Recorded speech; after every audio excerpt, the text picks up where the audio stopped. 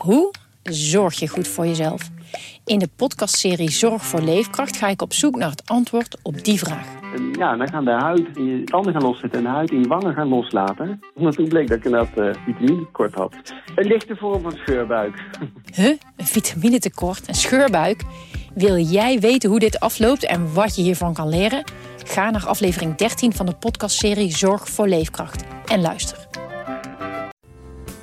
Radio Meerdijk, Radio Meerdijk, de podcast over FC Emmen. Radio Meerdijk, Radio Meerdijk, de podcast over FC Emmen. Radio Meerdijk, Radio Meerdijk. Hier is uw presentator Thijs de Jong. Ja, Radio Meerdijk, geen TV Meerdijk. Nu gewoon weer lekker boven het hokje. Jonathan Ploeg natuurlijk. Even een quizvraagje, Jonathan, voor jou. Wie is de succesvolste trainer van FC Emmen alle tijden? Alle tijden? Ja, het gaat om een aantal punten per wedstrijd gehaald, zeg maar. Dat is denk ik onze gast. Zeker. 6-2, hè, toch? Casper Goedkoop, assistent-trainer nu. Toch? 6-2, hè? Ja, nou ja, dat klopt. Ja. Ik dacht al dat je daarover zou gaan beginnen. Ik wist het niet. Op interim basis. Maar ik heb volgens mij laatst ergens dik horen zeggen dat hij die wedstrijd ook naar zich toe heeft getrokken. Dus, is dat zo? Ja. Is dat zo? Ja? Zegt hij dat? Ja, daar maak ik wel eens wat grapjes over. Het was Volendam uit, 3-2. 2-1 achter, de laatste 10 minuten nog omgedraaid, geloof ik, hè? Toch? Waar je coach was? Dat was het jaar dat wij promoveerden. Ja. Dus dat is al een tijd terug. Je weet het niet eens meer, die wedstrijden? Ja, zeker wel. Het was een dubbel weekend. Ja. Vrijdag spelen. 1-0 voor. Casper Peters. Daarna 2-1 achter. Volgens mij gelijkmaker van Jeroen Veldmaat. Vrije trap. Keurig. En in de dying seconds een bal vanaf de achterlijn. Michiel Hemme die hem onder de keeper doorschoof. 3-2. Dus dat was wel een mooie ontlading. Ja. Ook omdat we uit een fase kwamen waarin we niet wonnen. Ik zou zeggen, want die zou dan kunnen zeggen... ja, god, 2 wedstrijdjes winnen met Emmen in het promotiejaar... dat is hartstikke makkelijk. Maar de wedstrijd ervoor inderdaad... Jong AZ uitverloren, Emmen-Os 1-1...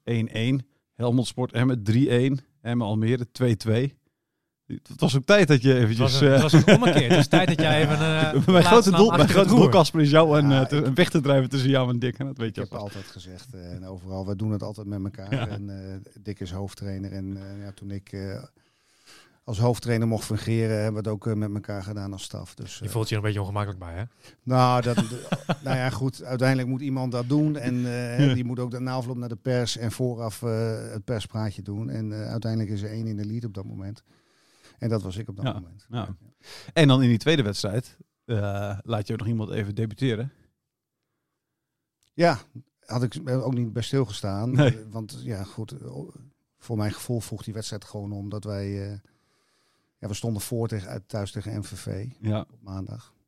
En dan is het mooi dat je een jongen kan belonen vanuit de eigen jeugd die het op dat moment gewoon heel goed deed. Dat is Thijs Dallinga. Ja, en nu topscorer. Gisteren heeft hij weer eentje bij je geprikt. Ja. Hij houdt niet op, man. Nee, precies. Ja. Wat zag jij in Dallinga toen? Nou, Thijs had wel voorwaarden om zich te kunnen ontwikkelen, zeg maar, daar waar hij nu staat. Alleen, dat moet de jongen altijd zelf doen. Ja. Hij heeft ervoor gekozen om uiteindelijk na dat jaar weg te gaan. Omdat hij meer mogelijkheden zag om zich te ontwikkelen bij Groningen. Ja. Ik denk dat als hij bij ons was gebleven, dat hij zeker minuten had gemaakt in de eredivisie. Ja. Gezien hoe onze groep het eerste jaar zeg maar uitzag. Nou ja, goed. Iedereen maakt daar keuzes in en gaat zijn eigen weg. Dus geen enkel probleem. Dacht jij toen hij bij Groningen op een gegeven moment niet echt doorbrak van dit kabbelt een beetje naar einde carrière? Of had je nog altijd wel de gedachte van dit wordt nog deze grote speler? Die het op dit moment eventjes is in elk geval. Dat is altijd afwachten. En dan moet je altijd ook een beetje doorheen kijken. Of je de potentie ook in een speler ziet. En het bleek ook wel dat... kijk, Thijs kon geloof ik ook nog bij Groningen blijven. Hij wilde zelf weg. We hebben nog een gesprek met hem gehad. Excelsior was op dat moment al wat verder met hem. Ja. En hij heeft toen de keuze gemaakt om naar Excelsior te gaan. Dus er was altijd ook wel wat belangstelling voor hem. Dus dat hij niet een andere stap zou zetten in betaald voetbal. Nee, daar was ik niet zo bang voor. Dat had ik wel verwacht. Ja, dat hij nog steeds... Maar dat hij er ook nu al, wat is het, 16 geloof ik. Hè? Zit erop geloof ik, of niet? Ja, is zoiets het? volgens mij, ja. 16 goals. Had je dat aan zien komen of niet? Nee, maar ja, als je ziet hoe de goals ontstaan, dat doet hij gewoon... 17, zeg ik. Doet hij gewoon hartstikke knap. Ja, echt ongelooflijk toch? En hij heeft een maatje naast zich die echt wel ruimte voor hem creëert natuurlijk. Ja, Reuven natuurlijk ook bij ons gespeeld. Ja. Dat voelt elkaar goed aan. Ja. En ze staan ook terecht daar waar ze nu staan, zeg maar. Ja. Even over Puntverlies geleden, hè? Dat wel. Dat is lekker. Ja, voor ons is dat altijd goed. Ja. Alleen, goed, het klinkt allemaal weer zo clichématig. Wij kijken ook naar hoe wij spelen. En wij zijn er heilig van overtuigd dat de weg is en de manier is om uiteindelijk te kunnen promoveren. Je hoeft er niet anderen te kijken. Even over jouzelf. Casper, hoe ben jij eigenlijk zo terechtgekomen als assistent-trainer? Was jij begenadigd voetballer? Amateurvoetballer. Amateurvoetballer. Dat wel. Maar goed, maar wel oké. Ja, een aantal jaren wel op het hoogste niveau gespeeld. Ja. Waar? Achilles, Bikwik, onder andere. Jeugd van FC Groningen nog gezeten. Jeugd bij FC Groningen, ACV, daar ben ik eigenlijk opgegroeid. Ja.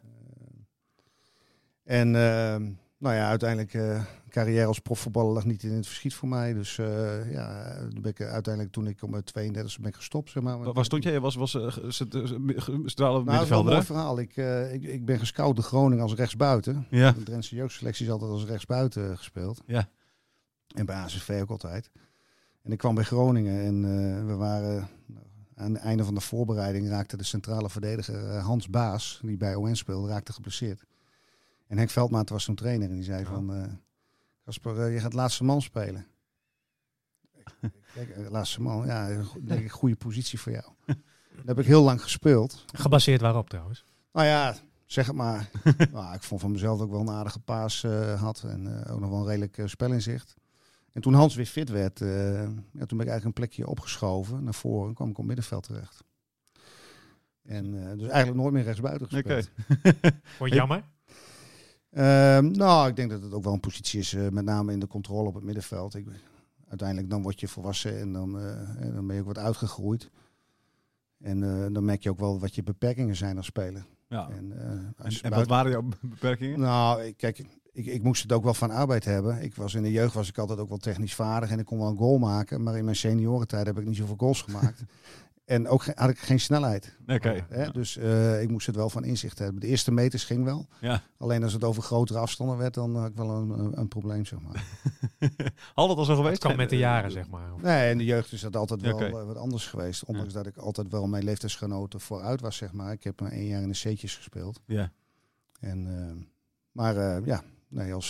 Als senior voetballer, ik heb me prima vermaakt. Ik had ook andere interesses. Ja. En dat is gelopen zoals het is gegaan. En prima. Ja. En als trainer probeer je daar...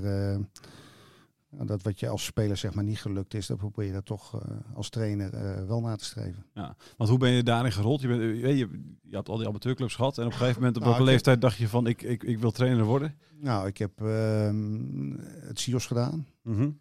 Dat ik bij Groningen zeg maar wegging. In Heerenveen was dat dan? In Heerenveen. Ja. Nou, en dat heeft wel de interesse wat aangewakkerd. Ik ben uiteindelijk stage gaan lopen vanuit het sociaal bewegingsagogisch werk in de Mesdagkliniek. Ik heb daar mijn TZ2 gehaald. Dus dan moet je ook stage lopen. En ik voetbalde zelf bij Achilles. En dus op een gegeven moment ging ik ook daar de B1 trainen. Ja. En ik was nog maar 3 of 4 jaar ouder dan de jongens. Dus, is dat niet apart dan? Nou, en ik had ook wel een mooie groep. Uiteindelijk kampioen geworden in de 3e divisie. Dus gepromoveerd in de 2e divisie. Maar uiteindelijk was het voor mij te veel om en training geven 3 keer in de week. Zelf 3 keer trainen. Je school erbij. Ja. Je school erbij. Ja, dat werd te veel. Ja. Maar je was maar 3 jaar ouder, maar je had dus wel het natuurlijke overwicht kennelijk. Ja. Anders werkt dat niet. Nou ja, ik wist wat ik wilde met die jongens. Ja. En dan moet je er gewoon bovenop zitten. Maar je bent niet een hele autoritaire man, toch? Nee, maar ik probeer wel duidelijk te zijn. Ja.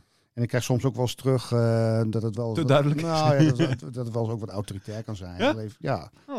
Alleen voor mijn gevoel ben ik wel makkelijk benaderbaar. Ik zou zeggen, voor mijn gevoel ook wel. Maar misschien dat ik... Nou, dat is ook zo. Maar het is vaak ook eerst de indruk die mensen hebben. Ja, oké. Als ik je langer leer kennen, dan ga ik je ook een eikel vinden. Of, Nee, joh. Ja, goed. Eerste Dat indruk kan is... alsnog natuurlijk. Dat kan altijd. Zeker. De eerste indruk is benaderbaar. Ja. Maar is dat zo zeker? Absoluut. Ik kan je vertellen dat gaat gebeuren. Nee. Absoluut. Misschien na deze podcast. Ja, zeker. Hey, maar is het dan ook zo dat bij jou en Lukien dat jij dan de autoritaire meer bent misschien over de groep? Nee, helemaal niet. Helemaal niet. Nee. Zo zijn we ook. Zo niet je zo'n good cop, bad cop. Nee. Maar kijk, daar voelen we elkaar wel aan. En ik zit soms wat iets meer in emotie. En Dick is daarin misschien wat rationeler. Hè? Mm-hmm. Die bekijkt het meer van bovenaf, zeg maar. Ja. Nou, ik denk dat we daar elkaar ook wel aardig aanvullen. Net als trouwens de andere jongens, de andere assistenten. Ja, maar goed, je doet de base van Achilles. Dan wordt het druk gedaan, en dan? Toen ben ik gestopt, ben ik zelf gaan spelen. En toen ben ik op mijn 32e bij Achilles gestopt. Ben ik daar assistent-trainer geworden. Van? Bij de eerste toen. Ben ik van wie was dat? Dat was Jans Denen. Okay. Dat was in de eerste klasse toen. En uiteindelijk was Achilles zeg maar net gedegradeerd. Ja. En assistent jaartje geweest en toen wilde ik op eigen benen staan. Dan ben ik actief gegaan in Ilden, 2 jaar. En daar hoofdtrainer geweest. Was in de derde klas. En toen wilde ik mij voor de WVA-opleiding aanmelden. Dat was in 2009. Ja. En dan kon ik stage lopen bij Groningen. En daar heb ik de keuze gemaakt om te stoppen als trainer. Om gewoon alles uit die stage te halen bij Groningen. Dus ik had met mijn werkgever dingen geregeld. Want ik werkte ondertussen in Veenhuizen. Ja. Ik ben er 20 jaar op gewerkt als sportinstructeur in de gevangenis. Ja. En ik goede regeling mee getroffen. En zodoende stage lopen. En dat was bij Van der Looy, bij Erwin van der Looy. En een jaar daarna kwam Dick. En dat wilde de club eigenlijk graag hebben dat ik bleef. Nou, al wat opgebouwd met Dick daar. Klikte dat al direct met Dick? Ja, dat was een goede klik. Ja. Meteen al, dus inderdaad. Ja. Kennen jullie elkaar al daarvoor of niet? Wel tegen elkaar gespeeld. Ja. Dus van naam kennen die elkaar wel. Dick is een jaar ouder dan ik, dus met Bikwik tegen Appingen dan wel gespeeld. Ja. En Dick is nog bij SVBO gespeeld, dus volgens mij daar nog wel dat we elkaar tegen zijn gekomen. Maar niet van, hoe is het en praat je of dit of dat. Maar je weet wel wie hij is en andersom was dat ook wel het geval. Wat was die klik dan? Waardoor klikte het zo snel tussen jullie? Was dat dezelfde voetbalvisie? Is dat gewoon dezelfde humor? Is het... Ja, ik denk dat het wel is. Hè. Dus, we mogen graag wel een beetje beginnen te lachen. Maar we mogen graag wel veel plezier hebben met elkaar. Hè. Zoals we nu ook hier zitten, zeg maar. Maar als we op het veld staan, dan wordt er wel serieus gewerkt. We weten heel goed wanneer we serieus moeten werken en wanneer de ontspanning kan zijn. En die ontspanning is er wel tussen jullie? Ja, zeker. Zeker. Ja, botst het ook wel eens? Oh ja hoor. Ja. Waarover bijvoorbeeld? Ja, dat maakt niet uit. Kijk, toen botst het wel eens over hoe dingen gaan of hoe jij dingen ziet of hoe dingen gegaan zijn. Mm-hmm. Nou, en dan heb je het daarover en dan soms dan clasht dat wel eens. Ja. En dan is het ook weer klaar. Maar hoe gaat het dan? Is dat dan even een kwartier lang even elkaar de huid vol schelden en is dan weer klaar? Of is het juist even een half dagje negeren? Is het, Nee, want zo zitten wij allebei niet in elkaar. Want, en ik ben wel zo van, je kan wat koppig zijn of... Maar dan is het wel van, heb je even een momentje voor mij? En dan weer even onder 4 ogen gaan zitten van, hoe kan dit nu? Of ik zie het zo. Of, want dingen zijn zo gegaan. En dan kan hij het compleet anders zien. Ja. Nou ja, en dan ga je wel uit elkaar, maar dan heb je het wel uitgesproken. Of je het dan eens bent met elkaar is een tweede, maar je hebt het wel met elkaar uitgesproken. Is het dan ook zo? Maar is het dan ook zo in zo'n relatie dat hij is natuurlijk uiteindelijk de hoofdtrainer, hè? De eindverantwoordelijke wordt dan altijd gezegd. Ik weet niet in hoeverre dat dan daar ook geldt. Is het dan op een gegeven moment ook van, als hij nou eenmaal dat ziet wat jij niet ziet en jij zegt van, nou maar punt, we gaan het zo doen, want ik beslis?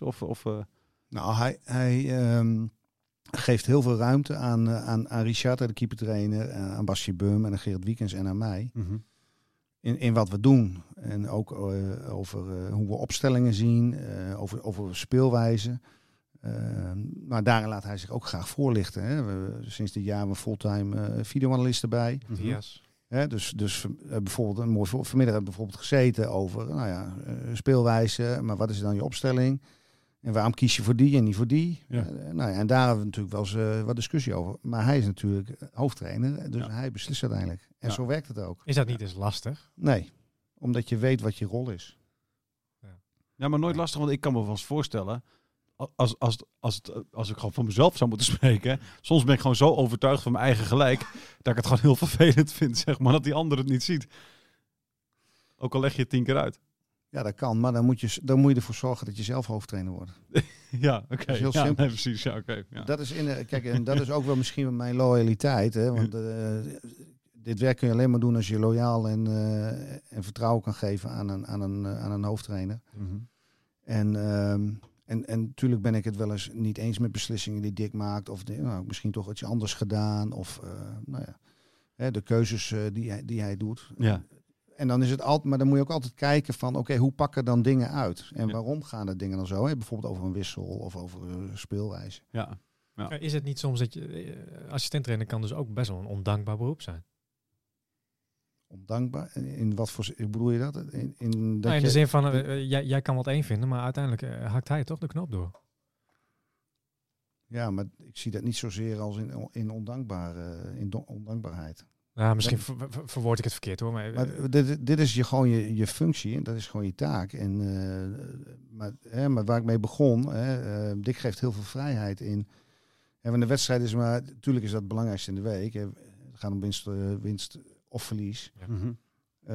Maar er zit natuurlijk al een heel traject aan vooraf. En die hele week, de vrijheden die wij als assistenten zeg maar, van hem krijgen en de rol die we daarin hebben, ja, dat is gewoon...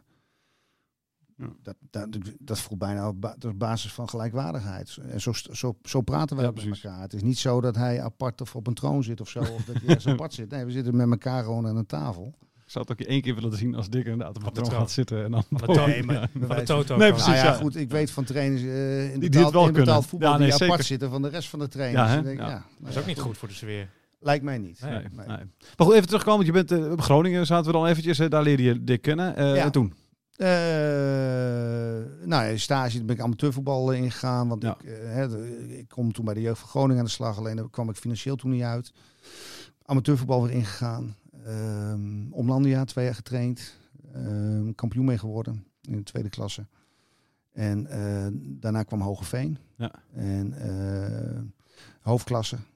Een heel moeilijk jaar gehad. Uiteindelijk via de na-competitie gedegradeerd. Terwijl we ten opzichte van het jaar daarvoor meer punten hadden gehaald. Ja. Minder goals tegen. Meer goals gemaakt. Ja. Maar uiteindelijk via de na-competitie wel gedegradeerd. Dus het was wel een forse tik. Ja. En, ze doen het nu goed, hè? Ja. Volg je nog een beetje of niet? Ja, nee, zeker. Okay. Ik volg het goed. Nou, maar dat heeft ook... kijk, zij zaten toen ook in een overgangsfase. Want toen ik de gesprekken voerde met mensen, zeg maar, die daar aan het bewind waren... hadden we een heel plan bedacht. Ik heb 2-3 gesprekken met ze gehad om te zorgen dat Hogeveen een stap kon gaan zetten richting middenmoot top in die hoofdklasse. Ja. Alleen toen ik begon, in die gesprek heb je in januari en dan ga je in juni starten. Dan waren die mensen al weg bij de club. Okay. Ja, dus dat begon al. Ja. En ik moet zeggen, de mensen die daarna kwamen, die hebben alle afspraken prima nagekomen. Alleen, dan is er al wel een andere insteek als je begint. Ja. Maar goed, ik heb toch daar een mooi jaar gehad, een leerzaam jaar gehad. En aan het eind, toen kwam, gingen veel jongens weg. Dus mijn 2e jaar daar zou ik gaan beginnen. Alleen toen kwam Groningen, omdat daar was een vacature vrijgekomen. Omdat daar een wissel ging plaatsvinden. Ja. Jeltema werd technisch manager. En Paul Ravenau, die de belofte deed, die werd hoofd van de jeugdopleiding. Ja. En toen kwam de functie van beloftetrainer kwam vrij. En de belofte maakte in het jaar toen, het was in 2014, 2015, het meest mooie jaar uit de clubgeschiedenis. De belofte maakte onderdeel uit van de eerste selectie. Ja. Dus ik had ook een heel klein groepje. Ik had maar een man of 10, 11. Alleen wij trainen dus gewoon altijd met het eerste. Ja. Dus dat was gewoon fantastisch. En zo'n soort derde assistent van der Looijen, zeg maar. Dat jaar. Veel geleerd toen ook? Ja, want kijk, mijn werkgever toen, ik werkte toen nog in Veenhuizen. Die werkte overal aan mee. Dus ik kon gewoon op detachering naar Groningen toe. Dus daar was ik zo heel dankbaar voor. Dus dat was eigenlijk binnen 2 weken was dat allemaal geregeld. En dan ga je ook aan de slag. En dan kom je in één keer van amateur trainen. Hè. Je had wel de jaren daarvoor al betaald voetbal. Als jeugdspeler had je nog wel wat dingen in de kop. Of regelmatig ook bij tweede gespeeld voor Groningen. Dus dan weet je ook wel hoe dingen gaan. Mm-hmm. En de jaren daarvoor, toen ik mijn stage deed. En daar leer je ook wel veel van. Maar dan in één keer wordt er veel meer van je gevraagd. Dus het was voor mij ook wel even aanpoten en een omschakeling. Ja. En dat was dan in het jaar dus dat ze de beker wonnen ook. Was je erbij dan in de Kuip ook? Ja, of? Zeker. Okay. Fantastisch. Ja? Waar zat je? Ik zat naast Massa Groningen, zaten wij op de tribune. Oké. Ja. Dus niet... Niet in de dugout. Later wel, vlak voor tijd zijn Massa en ik naar de dugout gelopen. Oké. Ja, fantastisch. Mooi Feest. Ja, schitterend. Ja, het hele jaar was gewoon geweldig. En toen na dat jaar? Nou ja, Groningen wilde het anders gaan invullen. Dat vonden we een andere type trainer. En toen ben ik... Eigenlijk, het was vrij laat, dus eigenlijk een half jaar geen club gehad. Ben ik teruggegaan naar justitie. Ja, toen heb je Alcides geloof ik nog even gedaan. Alcides gaan trainen. Voor de interim was dat toch geloof ik? Ja, die hadden, de trainer was al uit. Wie was dat ook alweer? Goeie vraag. Wie was het ook alweer? Ik belde hem altijd. Oosten van het land. Ja, ik ben zijn naam even kwijt. Ik ook. Maar goed, maakt niet uit. En toen ben ik ingestapt, want ik had eigenlijk al een contract voor het jaar erop, zeg maar. En in maart ben ik ingestapt. En toen ik direct gezegd van, ik ben geen wonderdokter. Nee. Onderaan waren nog geloof ik 8 of 9 wedstrijden te spelen. Ik zeg, we gaan kijken wat we eruit kunnen halen. En dat is ook niet gelukt helaas. Nee, precies. Toen hebben we ook nog een paar forse nederlagen geloof ik. Ja, we bij Achilles verloren geloof ik. Ja. En ik had ook meer geblesseerde spelers dan dat ik fitte spelers had. Goed, al met al heb ik heel snel aangegeven, ook toen bij de clubleiding, van goh, dit is een mooi jaar om de jongens te leren kennen. En om te kijken van waar we mee verder gaan en waar we afscheid van gaan nemen. En dat hebben we toen gedaan. En het jaar erop in de eerste klasse hadden we in het begin nog lastig. Hè, want we werden in de Oost ingedeeld. En over het algemeen wordt er in Oost veel mooier en beter gespeeld dan in Noord. Hoe gek dat eigenlijk ook klinkt, want eigenlijk is voetbal overal hetzelfde. Maar het verschil met Noord en Oost geef ik altijd aan. In Oost willen 8 van de 12 of 14 ploegen promoveren en in Noord maar 2. Dat is de speelstijl. Nou ja, dat was eigenlijk altijd een beetje het verschil ook in entourage en hoe dingen beleefd werden. Maar goed, uiteindelijk een goed jaar gedraaid en uiteindelijk op doelsaldo zijn we toen niet gepromoveerd. Ik dacht al dat in Oost beter gevoetbald was mijn eigen conclusietje na totaal geen onderzoek. Dat de velden beter zijn. Dus dat je beter kan voetballen. Dat er vanuit de jeugd al veel meer wordt bedacht over we gaan gewoon voetballen. Velden beter zijn? Ja, in het noorden zijn de velden gaan slechter. Hoe noordelijk komt hoe slechter. Wat ik net zeg, als je 8 van de 12 of 14 ploegen hebt die we graag willen promoveren, dan geven ze daar accommodatie en net zo. Maar het is ook net of er net meer geld zit in Oost. Ja. Scheelt er vaak ook wel. Zwart geld. Maar goed, het jaar bij Alcides. Maar toen ik bij Alcides begon, toen kwam Dick met de vraag. En dat was het dus in 2016 of ik met hem mee wilde naar Emmen. Ja, hij tekende op dat moment een contract bij Emmen. Ja. Jij was vanaf het begin zijn assistent geweest daar. Heeft hij... Mocht hij zelf zijn staf uitkiezen en heeft hij meteen bedacht, ik wil Casper erbij hebben? Weet jij dat? Hoe dat ging? Hij wou graag iemand mee hebben. Ja. Daar heeft hij mij voor benaderd. Ja. En of dat, uiteindelijk heeft de club daar natuurlijk in toegestemd. Ja. Het heeft nog wel een tijd geduurd, want ik zat wel na te denken en ik kreeg geen detachering meer vanuit de overheid. En ik gaf toch 20 jaar maatschappelijke baan. Na 20 jaar gaf ik die op. Ja.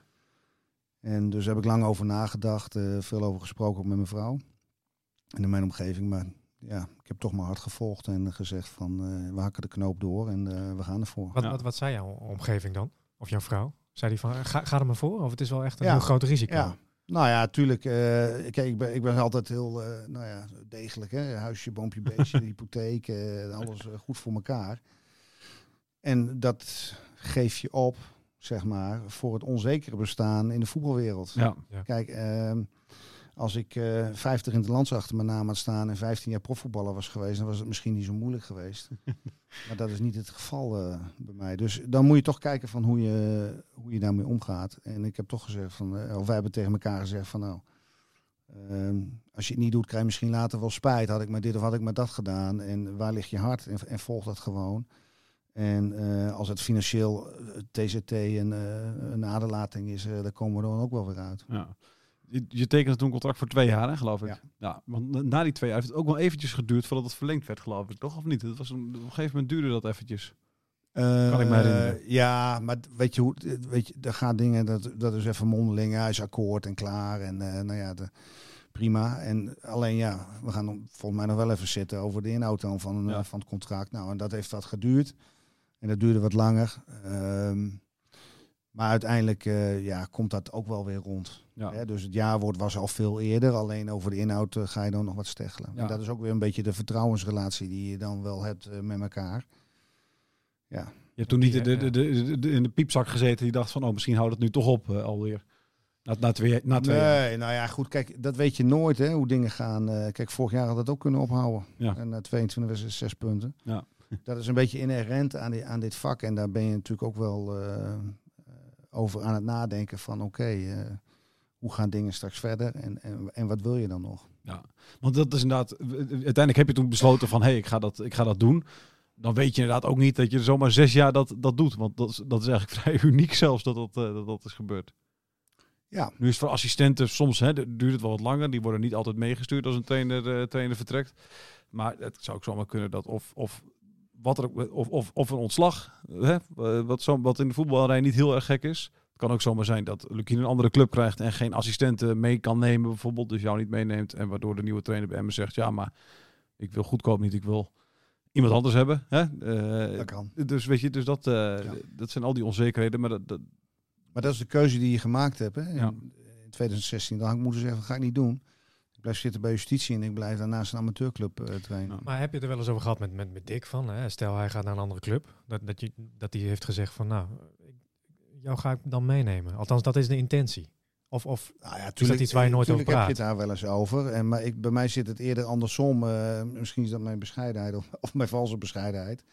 Dat ik zeg van, ik moet geen blok aan jouw been zijn voor jouw toekomst. Oké. Hè? Dus dan is het eerder andersom. Want als dat het zo is, zeg want maar. Die loyaliteit die jij naar Dick voelt hij andersom ook heel erg. Ja. Ja. Jij ziet het ook alsof dat hij deze kans heeft gegund. Of gegeven, zeg maar. Nou, dat weet ik niet of dat... Ja, natuurlijk is dat... Aan de ene kant is dat ook zo. Alleen uiteindelijk moet de clubleiding daarin wel beslissen. Ja. En uiteindelijk bepaal ik zelf daarin ook heel veel. Mm-hmm. Ja, dat is ook zo. Dus ja. Dus we gaan het zien in de toekomst. Maar blok aan zijn been, daarmee bedoel je... Wat bedoel je precies mee? Stel nou dat hij weg wil of naar een club wil. Natuurlijk, wat jij schetst het andersom. Van, dan neem ik je mee of dan ga je mee. Of... Kijk, het moet niet zo zijn dat als hij een mooie uitdaging krijgt of een mooie club ergens een goed contract kan tekenen. En hij mag geen assistent meenemen. Dat hij dan moet zeggen, dat hij dan zegt van, nou, dat doe ik niet, want ik ben loyaal om mee te nemen. Ja. Zo moet het niet zijn. Nee, dus dat heb je al aangegeven bij hem. Natuurlijk heb ik dat wel tegen hem gezegd. Alleen hij moet daarin zijn keuzes maken. Alleen hij zegt wel van, komt allemaal wel goed. Ja. Dus, we gaan het zien. Toen er interesse was voor Twente, dat is allemaal duidelijk geweest. Dat een paar jaar geleden Twente hem wel wilde hebben. Een jaar of 3 geleden was het, geloof ik. Gaat het daar dan ook over? Met elkaar bijvoorbeeld? Dat jij zegt van, hebben ze ook een assistent nodig? Of dat hij zegt, wat vind je ervan? Zover gaat dat niet eens. Okay. Omdat je, kijk, op het moment dat soort dingen gebeuren, als dat gebeurt, dan zit je als assistent toch altijd, ik wil niet zeggen in een soort wachtkamer, maar uiteindelijk bepaalt hij en de club, zeg maar, waar hij heen gaat, of dat ook het geval is. Ja, precies. Het is niet... Twente benadert niet de assistent-trainer en zegt van, je mag ook je trainer meenemen. Nou ja, dat zou dat goed, kan, hè? Dat zou wel goed kunnen. Ja. Hè? Kijk, dat is natuurlijk wel een voorbeeld van bij clubs dat het wel gebeurt. Hè? Bijvoorbeeld Alfred Schreuder toen bij Ajax. Nee, natuurlijk. Ja, nee, precies. Maar goed.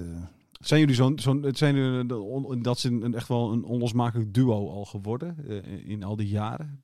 Je hebt van die koppeltjes die altijd, maar die echt zo goed bij elkaar passen dat het eigenlijk dat het ook echt een duo is. Dick Advocaat en Corpot bijvoorbeeld? Ja, goed. Maar Dick heeft ook wel met andere, Dick Advocaat wel met anderen gewerkt. Zo, ja. Dus zolang die verstandhouding nog goed is en je vult elkaar aan en er zit ontwikkeling in, dan is het goed. in mijn optiek. Ja. Waarin zien wij, iedereen heeft het wel eens over het spel bij FC Emmen, dat ze de hand van Dick Lukien heel duidelijk zien. En waarin zien wij de hand van Casper Goedkoop? Nou, dat is wat meer op de achtergrond, denk ik, in het ondersteunen van Dick.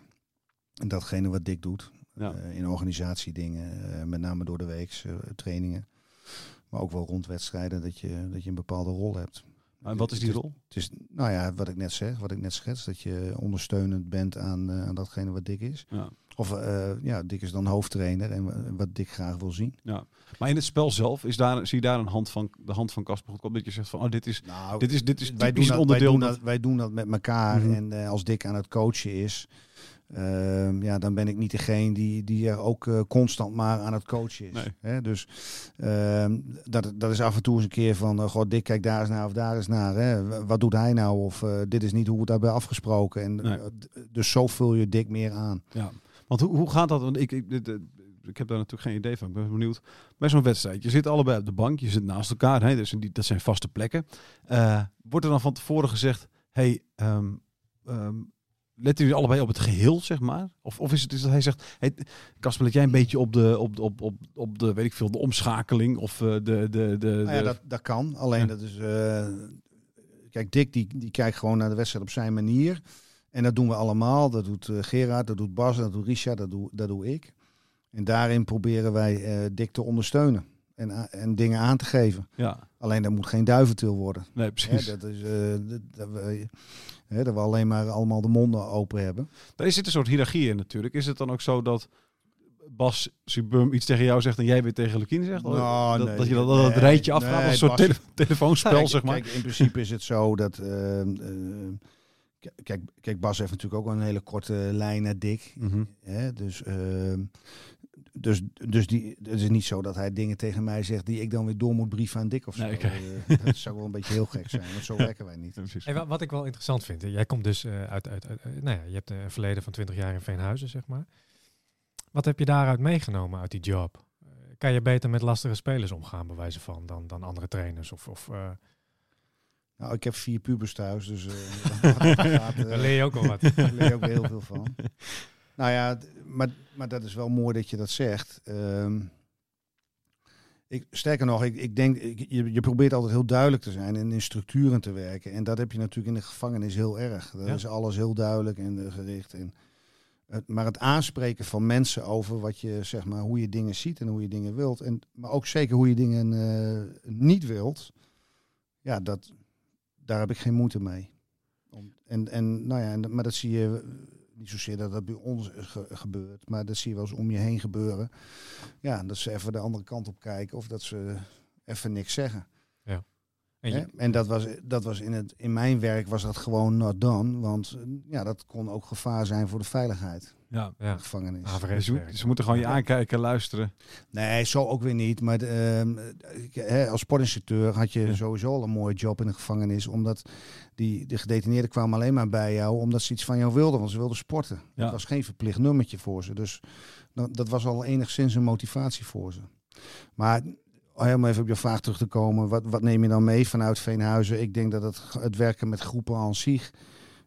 dat je daar verschillende pluimage in hebt en dat je dingen gewoon goed voorbereidt. Ja, dat zijn wel dingen die ik mee heb genomen in mijn vak als trainer. Ja, maar dat heeft ook misschien wel meer met mij te maken, met mijn karakterstructuur. Maar ik kan me ook voorstellen dat je daar hebt geleerd mensen te lezen. Welke aanpak, wie vereist welke aanpak, et cetera. Dat zal je ook bij in dit afstaan ten aanzien van groepsprocessen, hoe dingen gaan, dat zijn wel zaken die je daarin wat eerder herkent of makkelijker herkent. Ja, dat kan ik me voorstellen. Ik bedoel, ja. In dit huidige elftal heeft iedereen ook weer een andere aanpak nodig of een andere manier van aanspreken. Ja, maar dat moet je ook niet overdrijven. Want ik denk überhaupt in beginsel... je kan jongens heel goed, denk ik, aanspreken binnen een groep. Alleen de toon daarin is wel belangrijk. Alleen ik denk dat het veel krachtiger is om dat individuele te doen. Ja. Dus dat is niet zozeer in een voetbalteam. Maar als ik met jullie in een groep sta en ik moet wat zeggen tegen jullie... dan komt het misschien over. Misschien voel je aangevallen. Maar op het moment dat je even apart neemt... dan komt het veel beter en eerder en makkelijker bij je binnen. En doe je er eerder iets mee. Maar dan zit er ook weer per persoon natuurlijk een toonverschil in. die je moet hanteren. Ja, maar dat is normaal toch? Ja. Dat is... Ja, zo kijk ik daarna. Ja, maar wat ik bedoel is, de ene gedetineerde die is heel snel onvlambaar. En de andere die ja, maar dat is net een normale precies. maatschappij. Hè? Ja, precies. Ik denk dat tegen Jeroen Veldmaat het niet moeilijk is om... Nee. Weet je, daar hoef je nooit per se in te houden. Waarschijnlijk kun je gewoon tegen zeggen wat je wil, zonder dat je daar mee bezig hoeft te zijn met of je een bepaalde remming... Maar bij iedereen is het wel belangrijk van hoe je dingen zegt. Ja. Nou ja, dus, en dat heb ik soms wel. Dat is vanuit de gevangenis is het soms ook wel heel direct. Ja. Ja, mijn huidige vrouw die moet daar ook wel aan wennen. Dat ik soms heel direct kan zijn. Ja. Roken. Nu. Nee, nou ja, dat is zo ook weer niet. Maar dat is meer, als er dan wat gebeurt en je denkt van, hey, hoe zit dat? Ja. Boem, boem. Ja. Even Als jij iets vindt inderdaad en je ziet iets, dan kun je dat benoemen op een vrij duidelijke, heldere manier. Zeker. Wat soms ook wel eens wel anders kan. Ja. Het gaat nu natuurlijk ook, je zit nog steeds bij Emmen. Heb je vorig jaar gedacht naar die 22 wedstrijden, 6 punten? Je zei het zelf net al eventjes van, we moeten maar even kijken naar iets anders. Was jij net als Lukien ook echt overtuigd van jullie idee, van jullie plan? Ja, er zijn toch wel twijfels geweest. Er zijn ook wel gesprekken over geweest. Maar heb jij die gesprekken ook gevoerd? Nou, dat is eigenlijk meer langs mij heen gegaan. Ik weet wel dat die gesprekken er ook geweest zijn. Alleen, kijk, wij zijn onderdeel van de staf van Dick. Dus, en twijfel, ja, je denkt wel na over hoe je zaken moet ombuigen. Maar als je die wedstrijden aan zich kijkt, van hoe je die wedstrijd gespeeld hebt. Niet zo slecht. Nee. Wel hele slechte fouten gemaakt. Ja. Maar individuele fouten. Nou, precies. Maar uiteindelijk word je daar wel op afgerekend. Hè? 22 wedstrijden, 6 punten. Mm-hmm. Alleen na de winter is ongelooflijk hoe we die inhaalrace hebben. Wat is voor jou de kracht geweest van Emmen toen? Dat jullie dat in die laatste 12 wedstrijden nog zo hebben gepresteerd? Nou, ik denk dat we gewoon dicht bij elkaar zijn gebleven. En dat het geloof wat wij als trainers, als staf, maar ook dus gewoon de club en de spelers hebben uitgestraald. Dat we daar altijd in zijn blijven geloven. En als je kijkt naar de supporters, hoe die ons gesteund hebben. Wij zijn in die fase van die 22 wedstrijden zijn wij wel eens weggereden bij het stadion. Dat wij dachten van, we gaan een bekerfinale spelen. Ja. Ja. Wij werden met vuurwerk en er stond gewoon een paar honderd man stonden te klappen. Ja, maar ook s'nachts als jullie weer terugkwamen. En s'nachts als we terugkwamen, dat is gewoon ongekend wat die promotie heeft bewerkstelligd in met name in de regio, maar eigenlijk in heel Drenthe.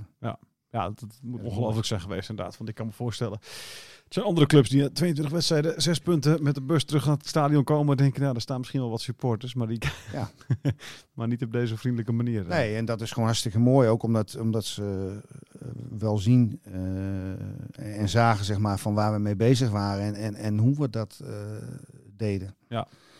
Wat ik tegen je zei, van we hebben ook wel slechte wedstrijden gespeeld, maar over het algemeen was het niet zo slecht. Alleen het waren gewoon steeds net even een aantal momentjes.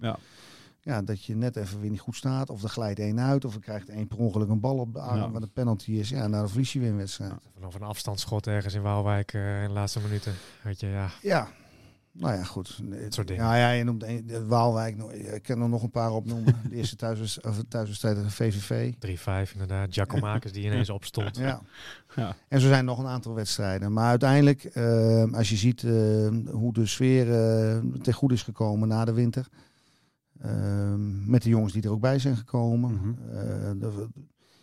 En sfeer is heel belangrijk voor presteren. En dat merk je denk ik ook wel in het hele verhaal wat ik zeg. En hoe wij met elkaar omgaan. Ja.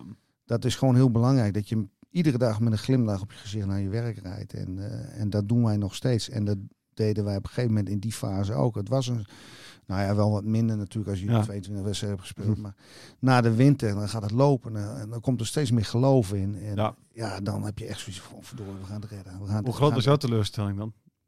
Want Dick vertelde, een paar weken geleden zat hij hier, dus die heeft daar 2 weken of zoiets, geloof ik. Hè? Als ik me niet vergis, 2 weken heeft hij toch echt eventjes wel die knop om moeten zetten. Ja. Hoe is dat voor jou geweest? Ja, dat verwerkt iedereen op zijn eigen manier. Dat is voor iedereen een enorme... Hoe doe jij het? Jij hebt een soort cafeetje thuis gemaakt. Nou ja, dat begon je voor die tijd al... precies. Nee, maar zat je daar 2 weken lang dan? Of? Nee. Dat is allemaal met corona. Ja, dat ik er alleen ging zitten. Precies. Depressieve muziek van Whitney Houston of zo. Nee, uiteindelijk denk je wel bij jezelf van... GVD, hoe heeft het allemaal kunnen gebeuren? En dan ga je... nadenken over en evalueren voor jezelf. Van oké, waar ik zelf anders kunnen doen of dit kunnen doen of dat kunnen doen. Wat komt daar dan uit? Nou, voor jezelf dat je met name dat we dingen, en dat is ook intern wel uitgesproken, dat we dingen aan de voorkant gewoon beter hadden moeten regelen. Nou, aan de voorkant en daarmee bedoel je? Nou ja, in de zomer. Mm-hmm. De spelers die we toen binnen hebben gehaald. Daar hadden we uiteindelijk misschien meer van verwacht. Ja. Dat is er gewoon op dat moment niet uitgekomen. En dan moet je gedurende het seizoen, dus in de winter, moet je nog gaan repareren. Ja. Maar dat wist je ook niet van tevoren natuurlijk. Zo'n tibbeling, dan denk je ook van... Ja, maar bedoel je dan aan de voorkant dat je dat beter had moeten begeleiden, zeg maar, op het moment dat ze binnenkwamen? Of helderder moeten zijn in je plan? Nou ja, niet in het plan. Alleen, het plan... Kijk, je kijkt altijd naar de kwaliteit van je spelers. En daar, uiteindelijk baseer je daar een plan op. Hoe kan ik dat nou mooi omschrijven? Als je kijkt naar balans in een groep, dat was gewoon niet helemaal goed. Nee, precies. Nee. En als de balans wat zoek is en je krijgt dan tik op tik, ja, dan gaat er ook mentaal iets gebeuren. En uiteindelijk vraagt degradatievoetbal ook. Daar op dat moment heeft een technisch directeur of technisch manager, of hoe je het maar wilt noemen, zeg maar, zich het meest laten missen waarschijnlijk. Hè? Die fase dan. Als het gaat om zoeken van balans in een groep. En dat je in ieder geval nog iemand erbij wil hebben in de organisatie. Maar ja, de voorgaande jaren ging dat ook goed, toch? Ja, oké, maar dat... Ja, dat is ook zo. En goed, uiteindelijk is er ook een technisch manager gekomen. Ja, nee, precies. Maar nu pas, hè? Ik bedoel, maar vorig jaar als je zegt, ik wil die balans in de groep hebben. Uiteindelijk een technisch manager, uiteraard in samenspraak met de staf, die maakt die selectie, geeft die selectie vorm. En wat je al zei, die selectie klopte net niet helemaal. Of het klopt niet helemaal. Kijk, uiteindelijk heb je het jaar daarvoor heb je gewoon hartstikke goed gepresteerd. Mm-hmm. En dan moet je ook kijken van gaan we doorselecteren of niet. Mm-hmm. En zonder alles bij de spelers neer te leggen. Want we zijn er allemaal onderdeel van geweest dat het dat jaar niet gelukt is. Zijn we wel uiteindelijk, ik wil niet zeggen, vals gestart. Hè? Na een uur stond geloof ik 3-1 voor thuis tegen VVV. En uiteindelijk gaan we er met 5-3 af. Mm-hmm. Ja, verzin het maar. En dat is toch uiteindelijk in die kopjes gaan zitten. En dan moet je weer naar jezelf kijken. Want ik vind dat je eigenlijk altijd als trainer ook naar jezelf moet kijken. Van wat had ik daar dan kunnen doen? En dat je dat niet gelukt is. Maar sommige dingen zijn ongrijpbaar, hè, als trainer-coach. Ja. Kijk, je kan Van Gaal heten, maar 10 minuten voor tijd voorstaan met 2-0 in Montenegro. Ja. En het wordt alsnog gelijk. Dus zeg het maar. Zit je bij zo'n wedstrijd te kijken, ook, even heel Montenegro, zit je ook te kijken van dit en dit zou ik nu doen? Ik zou niet Koopmeiners, ik zou de Roon doen. Ik zou niet Gravenberg doen, maar ik zou... Niet zozeer bij deze wedstrijd, maar dan moet ik echt voor gaan zitten. En ik was nu toevallig op verjaardag bij familie. Zaterdag, dus ik heb er steeds met een schuin oog naar zitten kijken. Ja. Maar als ik dan moet ik echt alleen gaan zitten. Want anders word ik te veel afgeleid. Ja, precies. Ja. Maar je bent zo iemand ben je wel die dat... Ja, bij een aantal wedstrijden doe ik dat wel. Dan ga ik alleen zitten en dan kijk je van hoe doen ze dat nou? En waarom doen ze dat nou? Naar wie kijk je graag? Van wie leer je echt wat? Weet je wel? Nou, dan moet je echt iemand meer gaan volgen. Ja, okay. En je leest wel boeken, boeken van Guardiola bijvoorbeeld, en van Klopp, Liverpool. Omdat ik ook nog met Virgil heb mogen werken, volg je dat natuurlijk automatisch wel wat. Ja. En dat zijn clubs die het gewoon goed doen. Ja. Maar bijvoorbeeld ook een Atalanta Bergamo of vorig jaar zeg maar een Sassuolo die het heel goed deed. We hebben een iets andere opvatting over het spelletje, maar hoe ik er zelf naar kijk. Wat mijn principes zijn. Maar daar kijk je automatisch wel naar. Dus als Sassuolo wel een hele mooie voetballer had natuurlijk. Hè? Vorig jaar. Dit jaar nog steeds, denk ik. Juricic. Oh, ja. Ja, zeker. Och, man. Zeker. Die werd nog wel eens vroeger volgens mij met Cruijff vergeleken. Precies. Qua gezicht. Cruijff, en hij heeft er echt wel... Hij heeft ook echt wel... Tenminste, bij Heerenveen had hij dat echt wel een beetje dat loopje ook... vond ik. Tenminste, niet de Cruijff per se live heb zien lopen natuurlijk, maar ik had wel het idee dat hij op elkaar leek. Ja, man. Het was echt een goede voetbal. Juricic vond ik echt weergeloos. Maar goed, maar daar kijk je dus een beetje naar. En waar let je dan vooral op? Nou, met name een wedstrijdverloop. Want ik zit niet in die dugout en ik weet niet wat het plan is. Maar dat probeer je wel te ontleden. Maar je kijkt wel naar van hoe ze spelen ten opzichte van de tegenstander. Ja.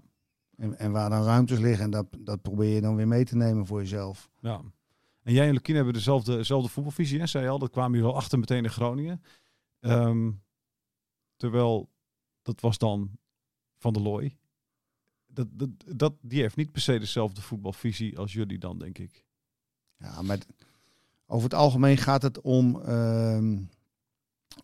nuanceverschillen. Ja. En dus we hanteren zeker wel dezelfde principes.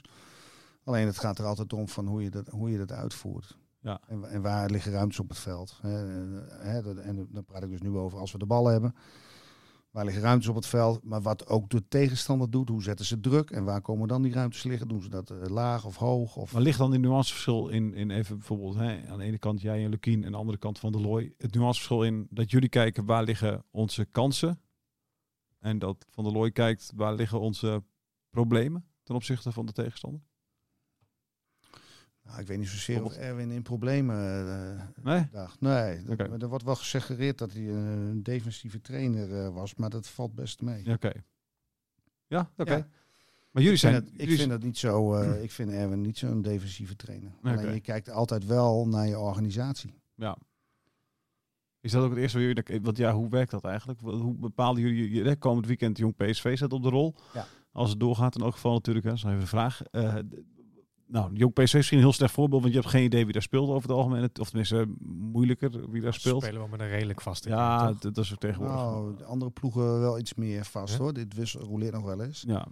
Maar toch zo'n 4-5 spelers zullen spelen over het algemeen wel. Volendam is dan misschien wel een perfect voorbeeld. Want die spelen wel heel veel met dezelfde spelers. Hoe bereid je zo'n wedstrijd voor? Waar kijk je dan naar? En hoe gaat zo'n week? Laten we gewoon een hele week doen. Je hebt de week voor Volendam. Dat begint op laten we zeggen, vrijdag heb je de wedstrijd gehad tegen, noem even wat, Telstar. Nou, dan is het zaterdag is het herstellen. Ja. En dan kijken we beelden van die wedstrijden na. Dick die kijkt de wedstrijd na en die heeft daar momenten in dat hij in de nabespreking wil doen. Ja. Dat bespreekt hij weer met onze videoanalist, Matthias Maurer. Mm-hmm. En wat de taak van Bas, Gerard en van mij is om eigenlijk die wedstrijd, de komende wedstrijd al voor te bereiden. Okay. Gerard en Richard Moes zitten eigenlijk veel meer in de spelervattingen. Die bespreken ook de spelervattingen van de wedstrijd na. Ja. En Bas met name zit in de toekomstige tegenstander en ik ook. Ja. En Dick kijkt dus eerst nog even terug. Dick kijkt eerst nog terug. Dus jullie kijken Bas dan, ook. Dus jullie kijken dan de wedstrijd Volendam Den Bosch bijvoorbeeld even dan. Ja, maar daar gaan 3 à 4 wedstrijden aan vooraf. Ja. En daar is Matthias heel goed in. Daar heeft Bas een grote rol in, want die kijkt al heel ver vooruit. Ik kom daar wat achteraan, hè, want er is ook nog een wedstrijd te spelen. Ja, precies. Ja, want als wij maandag bijvoorbeeld tegen Jong AZ moeten vrijdagavond ook spelen. Dus die wedstrijd moet ook nog bekeken worden. Mm-hmm. Nou ja, en zo hebben we allemaal onze taak en rol daarin.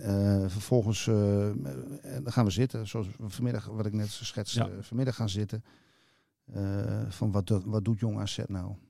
En wat doen zij tegen die verschillende speelstijlen? Hoe vallen ze aan? Hoe verdedigen ze? Waar liggen zwaktes en de sterktes van hun? En daar wordt een plan op bedacht. En uiteindelijk gaan we dat trainen van een week. Ja. En dat dan op dinsdag, woensdag, donderdag?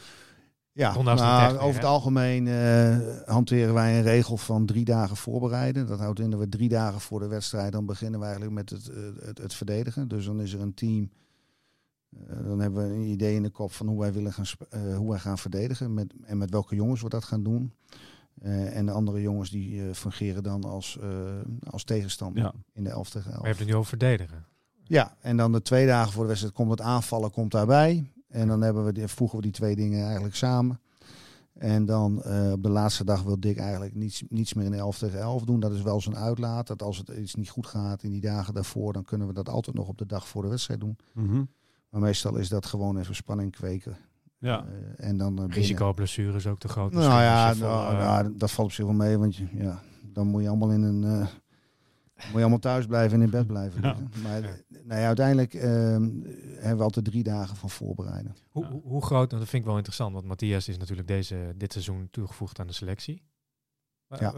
In hoeverre misten jullie zo'n persoon afgelopen jaren? Of hoe vingen jullie dat op? Vorig jaar hadden we Marco Sanders ook vanuit de jeugd, zeg maar, die gaven wij ook wel input en die maakten dan filmpjes voor de spelers, hoe de tegenstander ging spelen. Alleen het belang dat je zo'n iemand gewoon hebt is gewoon heel groot. Omdat je kan nog zoveel vertellen. Maar beelden die zeggen uiteindelijk zoveel meer. Ja. Dus ook in de nabespreking, beelden erbij, het bord erbij. Dan komen een aantal momenten voorbij die Dick dan terug wil zien. Dat is die zaterdag dan al op de dag? Ja, of op maandag. Hè. Want zondag dan vrij en dan starten we maandag weer op. En dan is het maandag wel een opstarttraining. Dus dan is het ook nog tijd om zaken te bespreken van de wedstrijd van vrijdag. En dan vanaf maandagmiddag, dinsdagochtend, dan is alle focus weer op vrijdag. Ja. Maar hij heeft een cruciale rol dus, Matthias. Ja, zeker. Zeker. In het verzamelen van al die gegevens. Hè. Er komt nog wat data bij kijken. Mooie filmpjes van maken. Ja, dat spreekt jongens toch aan. Dus dat kan hij heel goed. Want hij houdt ook besprekingen, toch? Hij heeft ook het hoogste trainingsdiploma, begreep ik? Nee, volgens mij geen UEFA Pro. Volgens mij heeft hij wel UEFA A. Oké, ja. De besprekingen, dat ligt meestal, dat doet hij niet. Het is een Franse jongen, maar die eigenlijk in een paar jaar tijd heel snel de Nederlandse taal machtig heeft gemaakt. En er komt nog een keer bij dat hij natuurlijk hartstikke goed als tolk kan fungeren voor de 3 Franse spelers die we hebben. Dus hartstikke goed. Komt lekker uit. Ja. Dan heb je zo'n wedstrijd tegen Volendam. Kun je dan even één dingetje uitlichten, zeg maar, wat je dan bijvoorbeeld ziet in Volendam en hoe je dat dan op de training traint en in de wedstrijd terug wil zien? Snap je? Dat je ziet, je hebt die wedstrijd tegen Volendam geanalyseerd en je ziet bijvoorbeeld een manier van hun in hun aanvalpatroon. Nou ja, of hoe zij verdedigen, hoe zij druk zetten. Ja. En als ze dat dan met 3 doen, dan is de back waarvan de buitenspeler gaat jumpen, dan is onze back is vrij. Dus, en hoe komen we daar dan?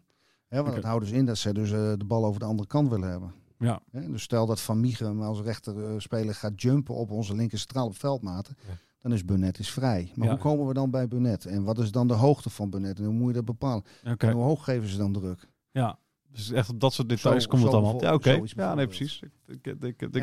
En als ze met 2 doen, hoe stappen dan die andere middenvelders ook door? Ja. Nou, als dat dan gebeurt, dan komt er weer ruimte daar in de rug. Ja. Nou, hoe ga je dan die 2 centrale binden? Nou, kun je met je 7 en je 11 doen. Dus veel aan de binnenkant spelen en dan wat lager spelen. En dekken ze door, dan komt er ruimte voor de spits in de hoek. Ja. En dan zeg jij, op dinsdag zeg jij gewoon tegen even iemand van, jij moet even de rol van Mieghem nemen. Dus wij verwachten even dat je dit en dit af en toe even doet. Ja. Dat wordt dan even uitgelegd. Dat is soms wel eens lastig als je tegen ploegen speelt die alleen maar een lange bal spelen. Ja. Omdat wij altijd willen voetballen. Ja. En dan, sorry Teun, maar het is nu alleen maar Teun Bijleveld. Het is nu alleen maar bijsluiten. Dat is niet zijn kracht. Nee. Het bijsluiten op zich wel, maar Teun wil altijd voetballen. Ja. Veendorp, je hebt wel een rol in de opbouw, maar niet te moeilijk doen. Gewoon lang spelen. Nou, Kers is natuurlijk bij uitstek een speler die graag wil voetballen. Ja. Tussen de linie, die ballen. Heeft die lange paas heeft hij ook aan zijn benen. Heeft hij ook wel. Maar is dat niet? En dat is soms wel lastig. Ja, precies. Maar is het ook niet lastig voor die spelers in die zin zelf dat je wil natuurlijk trainen om zelf beter te worden. En dan moet je in één keer, weet je al, hele dingen doen die helemaal niet bij je horen. Maar puur omdat je als acteur eigenlijk op het veld staat. Nou, dat is wat oneerbiedig acteur. Maar je bent toch een acteur dan? Omdat hij acteert, zeg maar, de verdediger van FC Os. Dat is een onderdeel van die training. En, dat gebeurt dan 2 keer in de week. Ja, oké. Dus de rest van die trainingen kan hij zich uitstekend profileren. Ja, okay. Ten opzichte van sorry dat ik je onderbreek, maar ten opzichte van vorig seizoen hebben jullie wel betere spelers die je hesjes aan kan trekken. En die meer weerstand leveren ten opzichte van de basis zelf naar vorig seizoen, toch? In ieder geval de eerste helft van het seizoen. Dat was het verhaal toen. De eerste helft wel. Ja. Dat klopt wel. Het ligt nu ook wat dichter bij elkaar. Als je kijkt naar onze bankbezetting dit seizoen, hoe we ook wisselen, dat ligt gewoon heel dicht bij elkaar. Ja. Het wordt er niet per se slechter op. Nee, vind ik niet. Je hebt wel een ander type speler. Kijk, als wij Reda Cassius kunnen brengen, dan is een andere type spits dan Jerry. Ja. Dus... En bijvoorbeeld Toefiki, als die invalt, die vult dat anders in aan de zijkant dan een Yassine Assenoum bijvoorbeeld. Ja. Dat is wel interessant om zo te puzzelen, toch? Ja, dagelijks. Maar dat is ook mooi. En als het dingen gewoon goed uitpakken en het gaat gewoon goed, dan is dat fantastisch. Daar krijg je ook wel energie van. Laatste dingetje. Lukien begon natuurlijk zelf ooit zijn carrière als assistent bij Veendam. Jij bent nu assistent in Emmen. Heb jij zelf nog de ambitie om hoofdtrainer te worden ergens? Mooie vraag. ik hoop woensdag mijn UEFA Pro-opleiding af te ronden. Oh, mooi. Dus mijn eindgesprek. Dus dan is dat ook klaar. Ja. En ik heb... Dan mogen clubs bellen dus. Ik kan altijd bellen. Hebben ze al gebeld? Nee. Kijk, weet je wat het is? Ik gedij prima in de rol die ik nu heb. Ik ben ooit aan de UEFA... de opleiding. Ik heb me aangemeld voor de opleiding omdat ik mijzelf wilde ontwikkelen. Ja. Ik loop er niet voor weg als er clubs zijn en komen. Van Casper zou bij ons hoofdtrainer willen worden. Ja. Dat moet ik allemaal kunnen. Dat plaatje moet goed zijn. Maar ik gedij prima in de rol die ik nu heb. Ik weet ook waar mijn mogelijkheden liggen en wat ik kan en wat ik niet kan. Wat kun je niet dan? Er zijn zoveel dingen. Ja? Er is alles in ontwikkeling. Ik hou graag dingen voor mijzelf. Ja. En, omdat ik denk van ik kan dat als beste, maar ik moet meer delegeren. Dus maak ik één onderwerp. Okay. Ja.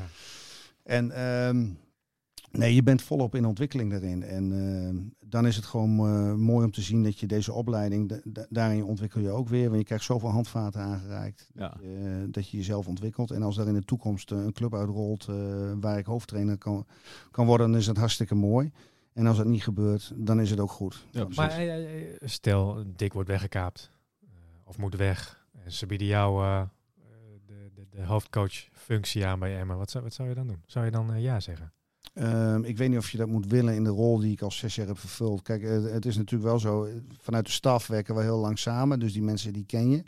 Dus dat vraagt ook iets anders van jou op het moment dat jij hoofdtrainer bent. Qua spelersgroep denk ik wel dat zou kunnen. Omdat je dit jaar met die spelersgroep werkt. Maar dat is eigenlijk een compleet nieuwe groep. Ja, precies. Ja. Die verandert steeds. Ja, en als jij... in de laatste jaren was het natuurlijk niet het geval. De kern bleef altijd behouden. En zijn we wel gaan doorselecteren. Dit jaar rigoureus. Maar ik denk dat je dan...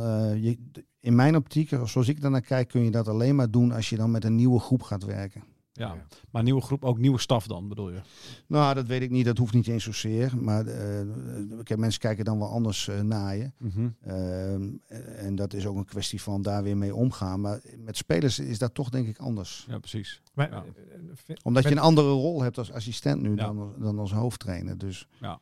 Met wie zit jij in het klasje? Ja, dat was ook benieuwd naar. Nou ja, Bassie Bum. Dus Bas heeft ook diploma gehaald. Jozef Oosting. Ja. Nu hoofdtrainer bij RKC. Peter van der Veen, hoofdtrainer bij Lommel in België, van de Manchester City groep. Maurice Verberne, assistent bij MVV, Ben Kins, Dordrecht. En Dick Schreuder, nu assistent bij Vitesse. Ja. Dus we zijn met z'n achter een klein groepje. En iedereen... ook geen, met alle respect natuurlijk, Casper. Ik mis nog een hele grote naam, zeg maar dan. Snijder? Zoiets, weet je wel. Dat soort namen. Ja, maar die vindt het, en ik quote, een kutopleiding, toch? Ja, nee, oké. Ja... Met alle respect, zeg ik het. Ja, goed. Dat is maar net... ik dacht altijd al in zo'n klas ook altijd wel bekende Nee, maar ik dacht dat er altijd nog wel dat soort spelers ook in zaten, zeg maar. Weet je wel, van die oud-voetballers. Ja, de Van Nistelrooy's en zo verwacht ik altijd dan in zo'n... Ja, maar die heeft hem al. Ja, nee, weet ik. Maar ik dacht dat die er altijd... Nou ja, misschien hebben ze die voor dat jaargang niet aangemeld. Nee, dat kan natuurlijk. Of zijn niet door die selectieprocedure heen gekomen. Nee. Dus goed, ik ben hartstikke blij mee dat ik had me één keer eerder aangemeld. De tweede keer wel ben aangenomen. Waarom word je dan de eerste keer niet aangenomen? Wat zijn dan de dat ze een aantal competenties nog van jou willen zien. Dat ze dat niet goed genoeg vinden. Ja. En wat kun je één dingetje noemen? Ja, dat is dan wel mooi. Kijk, zij moeten ook mensen afwijzen waarom je wordt afgewezen.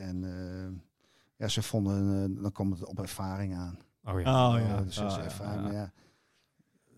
Wat moet ik dan nog meer doen? Hè? Want ervaring zal... Dat is, als je mij niet toelaat, dan wordt het ook... dat is...